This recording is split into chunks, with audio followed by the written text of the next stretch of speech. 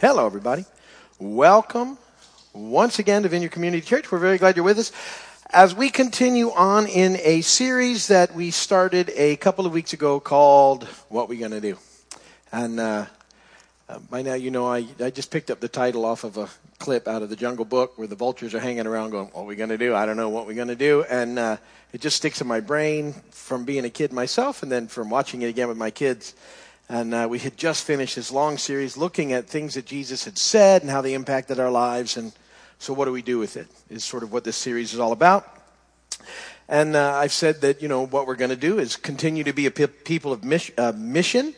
And that the big part of our mission is to help people who do not yet know Jesus to connect with him. That we do that primarily by being a people, living by trying to do the next right thing. And then looking for and understanding the radical message of the good news of Jesus Christ and opportunities to share that with people who don't yet know it. And we're taking those two concepts and we're kind of taking our time through this series, looking at them together. And last week we looked at some verses in 1 Peter 2, 4 through 6. And I said that the way that you perceive your relationship with God impacts the way that you live out your mission. And we looked at the idea last week that we're precious to God, that we matter to God, that we have value, that we're chosen by him, that this is something that we need to understand and take time thinking about. And I hope you had a chance to think about that throughout the week if you were here for the message. This week, what I want to talk about, and it's along that same line, knowing how much he loves us impacts the way that we share the message. And then this week I want to talk about how precious Jesus is to us, because that also impacts the way that we live this life and the message that we have to share. And so we looked at how precious we are to him last week. I want to talk about how precious he is to us as believers this week. So that's what we're going to head in together. That's the intro transition. In case you've never been before, I always tell a bad joke, and I will not disappoint. An invisible man marries an invisible woman. Their kids were nothing to look at either. So isn't that really bad, right? Yeah, I didn't have a whole lot. I went to buy some camouflage shorts the other day. I couldn't find any. That's not bad though, right? Okay, that's all I got. They were really camo. Never mind. Scripture reading gets better right here. 1 Peter chapter 2, verses 7 and 8. Now to you who believe, this stone is precious. But to those who do not believe, the stone the builders rejected has become the capstone, and a stone that causes men to stumble, and a rock that makes them fall. They stumble because they disobey the message, which is also what they were destined for. Blessed be the word of the Lord. So I want to kind of look at those verses together today. And as I said, I want to talk about how precious Jesus is. Point number one in our notes. Jesus is precious to those who believe. Jesus is precious to those who believe. Peter says that in verse 7. Now to you who believe, this stone, referring to Jesus, is precious. So, if you're a follower of Jesus, a believer, then Christ is precious to you. It said Jesus is precious to all who believe. Now, last week, I looked at a couple of parables with you that I said were some of my favorite parables. They're very short parables found in Matthew chapter 13 and verses 44 through 36. And they're the parable of the treasure in the field and the parable of the pearl of great price. And last week I said that one of the ways that we could look at those parables, which was different than the way people normally do, is that in those parables we can say that that we are in effect the treasure in the field, and Jesus is the one who found it and paid everything for us, and we are also the pearl of great price. And that when Jesus, who saw us as the pearl merchant, he got rid of, we took care of business so he could make sure that he could have us. Today I want to look at those same parables and sort of look at it with the way they're normally looked at, which is that Jesus is the treasure of the field and Jesus is the pearl of great value. Matthew 13, 44 through 46. The kingdom of heaven is like treasure hidden in a field. When a man found it, he hid it again, and then in his joy went and sold all he had and bought that field. Again, the kingdom of heaven is like a merchant looking for fine pearls. When he found one of great value, he went away and sold everything he had and bought it. Now, and when I introduced these parables to you last week, I said they're presented in a parallel way, which means Jesus is using these two parables to present one main sort of point. And he's talking about, things being of great value, things being precious, things that matter. And as I said last week, we developed that with Jesus seeing us as the treasure in the field and the pearl of great value, which is, I think, an important way to understand these parables. At the same time, because they're parables and because they're about the kingdom, there's more than one meaning in it. And the way they're normally understood, and the way I want to make sure we understand them today, is that the kingdom of heaven, this whole process of knowing Jesus, what we have to realize is like we have discovered in Jesus a treasure hidden in a field. That Jesus is there for everyone to come to know, but those of us who have met him, have moved from darkness into light. We have discovered a treasure hidden in a field that is worth everything, and it's worth certainly everything in our lives to have made this great and fantastic discovery. This is an amazing deal that we have sort of found our way into. And that, it's the best deal in the universe. Nothing compares to this. There's nothing else like it. There's nothing else out there. This is indeed the most fabulous find you have ever made in your life. If you've come to know Jesus Christ as your Lord and Savior, you have found the most important thing in your life. And that's what this is like. Jesus is like a treasure hidden in a field. And when we figure it out and we say, whatever, Lord, I'm yours, and we come to know him as Lord and Savior, we have found this amazing thing. Again, like a merchant looking for fine pearls, finding one of great value, sold everything that he had and bought it. It's another picture of the same story. Jesus is the pearl of great value, and there's nothing else like it. You will never find a better deal. Your quest is over once you find Jesus. There's nothing beyond him. There's nothing better than him. When you have truly found him, you have found the best deal out there, the best thing in the universe. And this is an amazing understanding for us. And something that we need to be aware of, how truly wonderful it is to know Jesus. There's nothing like it. It's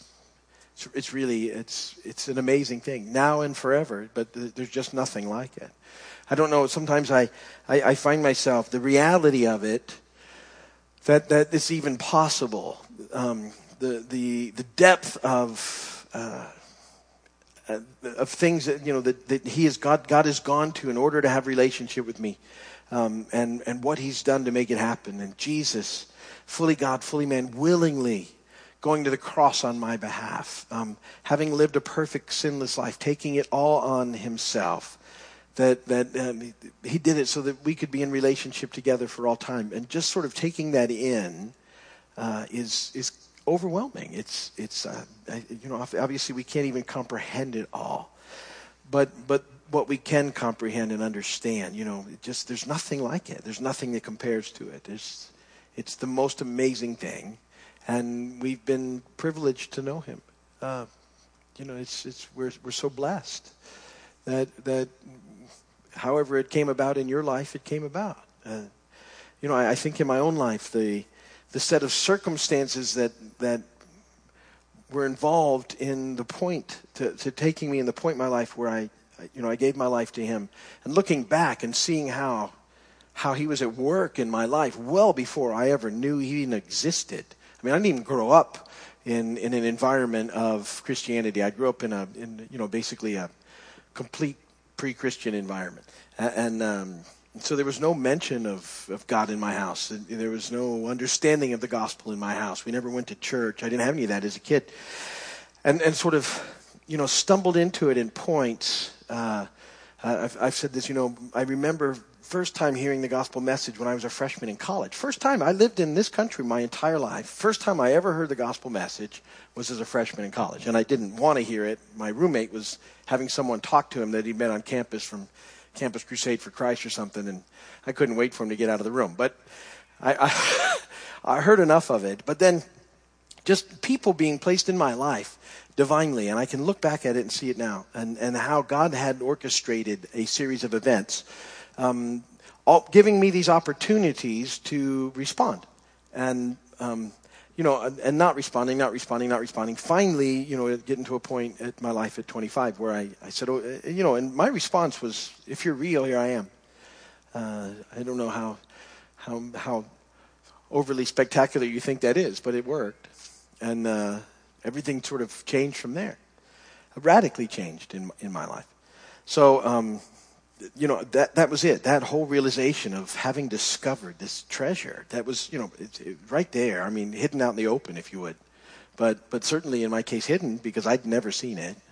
And how amazing it was to find him. So, we have to understand and hold on to that because of that, he's precious to us. That's what the word is saying there. It's an amazing thing. We should never lose sight of how amazing it is. Because I think if we begin to take it for granted or lose how spectacular it is, how amazing it is, how awesome it is, we don't share it with the kind of joy that we should. It just sort of becomes a kind of when we get out there and try and share this message, when we're being critical and judgmental and ugly, it has no impact on the world around us. So we always got to be in that spot that goes, that's just amazing, because I know what a wreck I was and certainly still am. And to be in relationship with God now and forever is beyond, so it's hard. It's really even hard to talk about. So point number 2 then, but what about pre-Christians? Because we're talking about that. And like I said, I like to call people that don't yet know Jesus pre-Christians. I think it's a good way to think about them so that we don't come off as judgmental and critical. These are just people who have not yet discovered the treasure hidden in the field. And maybe they don't realize what a treasure they are. And there's a lot of stuff at work. But what about them? Because those verses that I was reading are sort of interesting. So I wanted to take some time to look at them with you. Because of what it said, in case they stir up questions within you, which they probably should. But to those who do not believe, pre-Christians, the stone the builders rejected, Jesus, has become the capstone, and a stone that causes men to stumble, and a rock that makes them fall. They stumble because they disobey the message, which is also what they were destined for. Now, you have to be careful with this verse, because it may seem, if you read it, that you might think that what's that saying is that some people are destined to disobey the message, that they have absolutely no choice but to reject the good news. And I don't hold to that viewpoint, nor do I believe that's what those verses are saying. 2 things that I want to see about how these verses relate to unbelievers. I think it's very important for us. First, the verbs in this verse that I just read to you are all present tense, which means that you could actually, the verse could be written this way: but to those who currently do not believe, they currently stumble because they currently disobey the message. I think that's very helpful in sort of understanding that verse. The present tense, so we don't translate present tense verb very well. To those who currently do not believe, they currently stumble because they currently disobey the message. Because they don't yet believe, they have difficulty in walking out this life. And certainly we should expect them to do that. One of the big problems we have as believers is expecting unbelievers to operate under the same sort of system that we do. They don't. They're not under. They don't get it. So we can't expect them to deal with that. Second, that word that's translated destined there, tricky word as they translate it, but it would be much better translated appointed, and is in other translations. And so what is appointed is not that they disobey, but they are appointed to stumble if they disobey. And so, part of that's really good news. That along the journey, if they don't figure this thing out, that the opportunities for them are there to continue to come to know Jesus in the process. And then ultimately, if they don't choose to follow him, that has some, negative consequence. And so everybody has the ability to accept or reject the message just as we have. And as people who have accepted the message of the good news, as we said last week and the week before, we need to be tellers of the good news to help people who have not yet accepted it to accept it.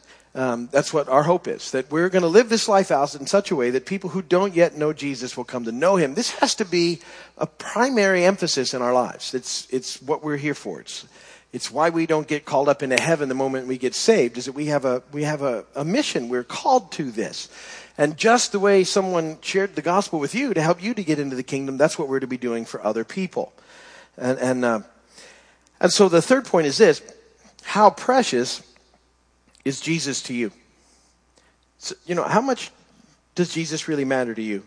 And the way that you live your life, how does it reflect that? Because this is key to this whole process. See, what pre-Christians really need to hear from you is what makes Jesus precious to you. That's pretty much the level they can take it in. And unfortunately, sometimes the church goes and we start trying to get ahead of that and, put a bunch of rules and regulations on them that they're not ready to deal with. But what we need to be telling people all the time is why Jesus is precious to us. What he's done for us. What's the difference been in us? What's going on with us? Why would we, in 2015, follow after God? These are the questions that the culture around us has. What's going on? Paul said this in Philippians 3:7-9, which I think is awesome. But whatever was to my profit, I now consider loss for the sake of Christ. What is more, I consider everything a loss compared to the surpassing greatness of knowing Christ Jesus my Lord, for whose sake I have lost all things. I consider them rubbish, that I may gain Christ and be found in him, not having a righteousness of my own that comes from the law, but that which is through faith in Christ, the righteousness that comes from God and is by faith. I love the way Paul sums it up. Everything that I had before I knew Jesus really doesn't count, doesn't matter, didn't mean anything. But now, it's gain. To know him is gain. And so, one of the things I'd like you to do this week is to really think about, why is Jesus precious to you? And maybe, sometimes we just need to go back and think about, maybe we think about how we found our way into the kingdom and what that looks like. I mean, he was calling us in all the time, and he chose us, don't get me wrong. But what were those circumstances that made that happen? Maybe we need to think about the times when he's been there with us and moved in, pretty incredible ways. Maybe we need to even think about, the difficult situations when the things that we didn't understand and the brokenness of this world, and yet how God is with us and never lets us go. Because I think these are the things that we need to sort of be aware of in our own lives, so that as opportunities arise to share with other people, we can weave these things into the conversation. Why Jesus is precious to us, and how those fit into your story. I mean, in my own life, I know I've shared parts of this testimony in the past, but the one of the people who was significant in presenting the gospel to me for the first time in a way that almost brought me into the kingdom, and then even though it didn't quite get me in, it stayed with me until I got in. That guy's movement in my life was being kind to me and bringing me a sandwich every day to lunch. So you think about how do you impact people, but. That in that story, I was working in a summer on a power plant, and as a single guy, and I would my plan for living at that point in time was going to the Pizza Hut at dinner time and eating enough at the $4 buffet to last 24 hours, and it was a plan. It worked, but I'd get hungry, but I'd survive it. You know what I mean? Because I knew I was going to go back and put a hurt on the buffet. I just had to hang in there until 4 o'clock. And they'd see me coming and shake their heads. But this guy noticed that, out of the notice. And he was a solid Christian guy. I didn't know it. I wasn't a Christian, and I was pretty rough at 19. But he saw me sitting there not eating lunch, and he said, you don't have any lunch? I said, no. He said, I have 2 sandwiches. Would you like one? I said, sure. And he gave me a sandwich, and that started a conversation. And from that day forward, he brought 3 sandwiches to work, and always gave me one. I always kind of teased that the first one was the big sacrifice. The rest of them was a sacrifice, but not quite as big, because he still had his too. So he gave me half his lunch that first time. And that built a conversation up a relationship up in us over 2 summers. And in that second summer, there was something that happened, and it opened a door for him to step by step run me through the gospel. Clearest presentation of the gospel that I'd ever had in my life. And I was very close to going, yes. You know what, and I've said this, what kept me away at the time? I couldn't see how Christians had fun. I just didn't get that. I couldn't make the connection from where I was and what I did to how that could be fun. And so I said no, which wasn't good for me, and sent me in a bad direction for the next 5 years. But still, it stuck with me, still sticks with me, that I remember that conversation vividly. So that's fascinating to these days. But see, there was a sandwich, well, multiple sandwiches, but the first one that really did it. So, and he did that because, he loved Jesus. And when he got the opportunity, told me how and why and what that looked like. So very important that happens. So I just thought, some of the things, what you could think about this week is some ideas, some thoughts about why Jesus is precious to you. And maybe some verses that really mean something to you. So I put some of my favorites in there. Like 1 John 1:9. When I first got saved, I used to run bars. And I was still running bars when I was saved. Not that that's a bad thing, but it was a sort of nighttime, difficult, crazy atmosphere. And I use this verse all the time. It was in my head constantly. If we confess our sins, he's faithful and just and will forgive us our sins and purify us from all unrighteousness. Romans 8:28, we know that in all things, God works for the good of those who love him, who've been called according to his purpose. Great verse. John 10:10, one of my favorites. The thief comes only to steal and kill and destroy. Jesus said, I have come that they may have life and have it to the full. And in John 5:24, Jesus says this, I tell you the truth, whoever hears my word and believes him who sent me has eternal life and will not be condemned. He has crossed over from death to life. So those are some of my favorites, and I think, things that help me understand how precious Jesus is to me. So think about some of those things this week, and I think that'll just kind of help you in your process and in your walk. If you're watching by video, thank you very much. We appreciate doing that. If you need prayer, you can go to our website. And there's a prayer page there, or you can call us. We'd be happy to pray for you, and we look forward to seeing you soon.